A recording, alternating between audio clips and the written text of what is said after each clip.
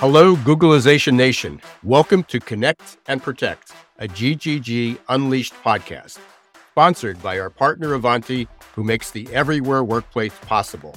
I'm Ira Wolfe. And I'm Jason Cochran. In each Connect and Protect episode, we will talk with Avanti's digital employee experience thought leaders who are helping organizations worldwide connect employees and customers in our new anytime, anywhere workplaces without sacrificing security. Let's begin. With the world of everywhere workplace, we often think that whatever happens in our backyard is happening exactly the same everywhere. But Everywhere Workplace Report clearly points out that that's not the case. So I'm really excited to have back Avanti's Chief Operating Officer, Dennis Kozak, to talk about the 2023 Everywhere Workplace Report. Dennis, welcome back to our third in the three-part series talking about the Everywhere Workplace. All right. So great to be back with you, Ira. Looking forward to this one. So, we talked off camera a little bit about some things that we often think that the world looks like our backyard, but it doesn't anymore. So I know you have a lot of data. You just got back from a trip from Europe. How is this playing out outside of the U.S.? Yeah, look, there's no question that there are regional and cultural differences across the world. And, for any global company, it's important that you consider those things and understand a little bit about the local environment, how your employees, how your customers react or respond to some of these seismic shifts in everywhere work. As an example, we talked in one of the episodes, I think it was episode 4, we talked a little bit about the stat of people quietly quitting. But here's an interesting one. Regionally, it is different.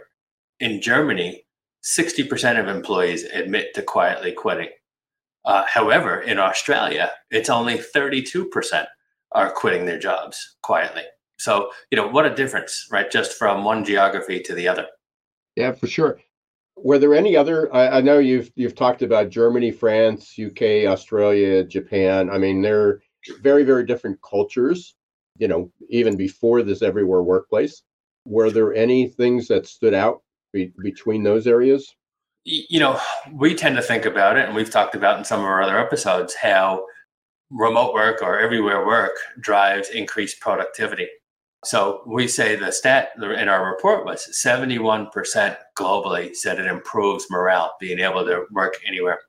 However, stark difference in Japan, only 38% C-suite people say that hybrid working has improved morale. So culturally, right, very different than the U.S. for sure, and other parts of the world as well. Yeah, that's crazy. Again, we're so diverse, and obviously we just look beyond what we can see. And you shared this with us before, and again, this is within the U.S., but regionally, we're very, very different, as well. But your executive team is all over the place. Yeah, very interesting stat. We may be headquartered in Salt Lake City, but we really use that as a primary meeting place to get together about once a quarter. I'm located in New York. My CEO is in Atlanta. My CFO is in Maryland. In fact, most of us are East Coast based, but we don't have any offices here. We all really adopt the everywhere workplace to the fullest extent. We use our offices though, and we get together at least monthly with employees in our regional offices to make sure that we go to them, right? We get to go see where they're working. Just as an example you referenced, I was just in Germany in our Munich office about 2 weeks back. Jeff went on, I went to a conference with a partner and customer set, but Jeff went on to the UK and our France offices to go visit employees there. And it's really important that we show up and see our employees where they work. Yeah, I don't know who said this in the past, so I apologize to whoever I'm not giving credit to, but it was often referred that, we're talking about global and local, and we used to have local business and we had global business, but they came up with this term glocal. And I think we're absolutely, moving to that, and we're still trying to get our feet on the ground and figure it out. But one of the things that you mentioned, obviously, and we've talked about this in one of the prior episodes, is in order to collaborate is there are a lot of tools being used because there's a lot of hours each week. There's a lot of work being done that you're not necessarily in the same place. So you're using technology, and the biggest use of technology is collaboration tools. So we know organizations are investing in them, but what else are organizations investing in when it comes to IT? No, well, so I think there's a few things. One stat, we talked about some of the regional differences. The UK folks will tell you that they've seen a 35% increase in shadow IT due to remote work. Yeah. So what's shadow IT? Explain that. So that basically means that employees are buying their own tools, their own software packages, and deploying those to do work without the permission of their corporate IT department. And so what that tells you is that some corporate IT departments are not very effective at, number one, managing what tools are used and how they access the network. And number two, not necessarily providing the right tools, the right security, the right access to their employees that they feel they have the need to go out and get their own. Right. So, that really presents a very interesting dynamic. The key for a successful IT department is to basically be invisible.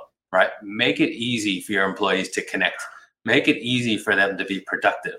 But at the same time, still protect the company, still protect the data, still protect the assets. And that's a very fine line you have to walk in terms of providing ease, and security at the same time. Yeah, I hope employers are listening to this, or any leader of an organization, whether you have employees or not. But it sounds like that. And this goes into something else you measure, which is digital employee experience. Do employees have the confidence in the tools that you're providing? And pretty basic, you would think that, hey, we're looking to you to provide security, that our information's safe. But a huge number of employees don't feel that's the case, that they have to go out and buy their own cybersecurity, our own security system. That's right. And, today's environment where the cloud, right, and SaaS-based delivery of technology makes that easier than ever, right? It's not like you have to go in and buy, a big expensive software package and download it and install it, right? You can literally log in online, right, to just about any service anywhere, whether it's a monitoring service, a reporting capability, another collaboration tool. If you don't like the one that your company provides, you go out and subscribe to another one, a personal edition or a corporate edition, and then go try to expense it through your corporate card. Those are all different ways that people do it. For employers and IT departments, it's incumbent upon them to provide an amazing digital experience that drives employee retention, it drives employee productivity, it drives employee morale. Yeah, so a couple things before we wrap up. One is you just mentioned that about the digital employee experience, and I know you have a new report that recently has come out. So I suggest everybody go up to the website, and in addition to the Everywhere Workplace report, download the digital experience report that is there. So investing in the right technology, the right IT infrastructure is important for companies. Where do you believe employers should be investing their time and resources and money now? Yeah. Well, certainly, we talked a little bit before about collaboration tools are the most obvious example because that's very outwardly facing. But it's really what's behind the scenes. What is the plumbing? What is the infrastructure and security that make those productivity tools, the collaboration tools, actually work? And that's really what's critical. That's the difference of a company being able to provide a seamless experience to their employees. The application itself, those are a dime a dozen and they're very good. They're all excellent. But it's really how they're managed and how they're deployed by a company. So, you have to be able to access, you have to be able to provide access securely. You have to be able to monitor what types of activity are happening on your network.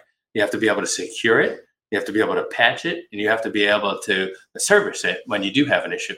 And that's what Ivanti really brings to the table with its investment thesis in technology, is to make sure that we really round the entire spectrum to make sure we can help the IT function and enable everywhere work. And I know we talked about this last time, and this is the final question. AI, it's all around us. So I think you mentioned prior to this that it's going to, that you're going to be able to use AI to help predict, forecast, manage, improve the security and just overall experience. But there's some real dangers. Where are we headed with that? That's right.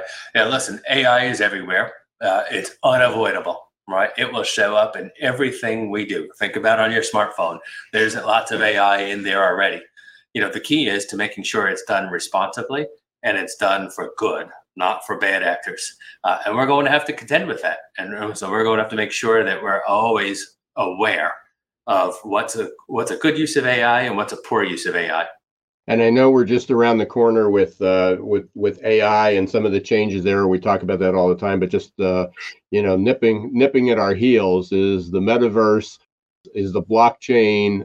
If people think that's far out, it's not. It's encroaching upon us, very, very quickly. So it's much further in our lives than most people realize. Yeah, absolutely. Dennis, it's been an absolute pleasure. We're in the third of a 3-part series, and we're talking about our global and local impact of the everywhere workplace, of how different countries, different regions are viewing that, and some are succeeding and some are struggling in it. But I encourage everyone to go back and listen to our episode 4 and 5 too, where we talk a little bit more about the employees' viewpoints and perspective of the everywhere workplace, and then also a little bit deeper dive into the IT infrastructure. Again, it's been a pleasure, Dennis. Thank you very much. And for everyone else listening, this is part of the GGG Unleashed to Protect and Connect series from Avanti. Until next time, don't let the shift hit your plans. That's it for today's episode. Thank you for tuning in and learning how to stay connected and protected in the everywhere workplace. We'll be back next month with another episode of Connect and Protect. But until then, you can learn more about Avanti and the everywhere workplace by visiting their website, avanti.com. Until next month, don't let the shift hit your plans.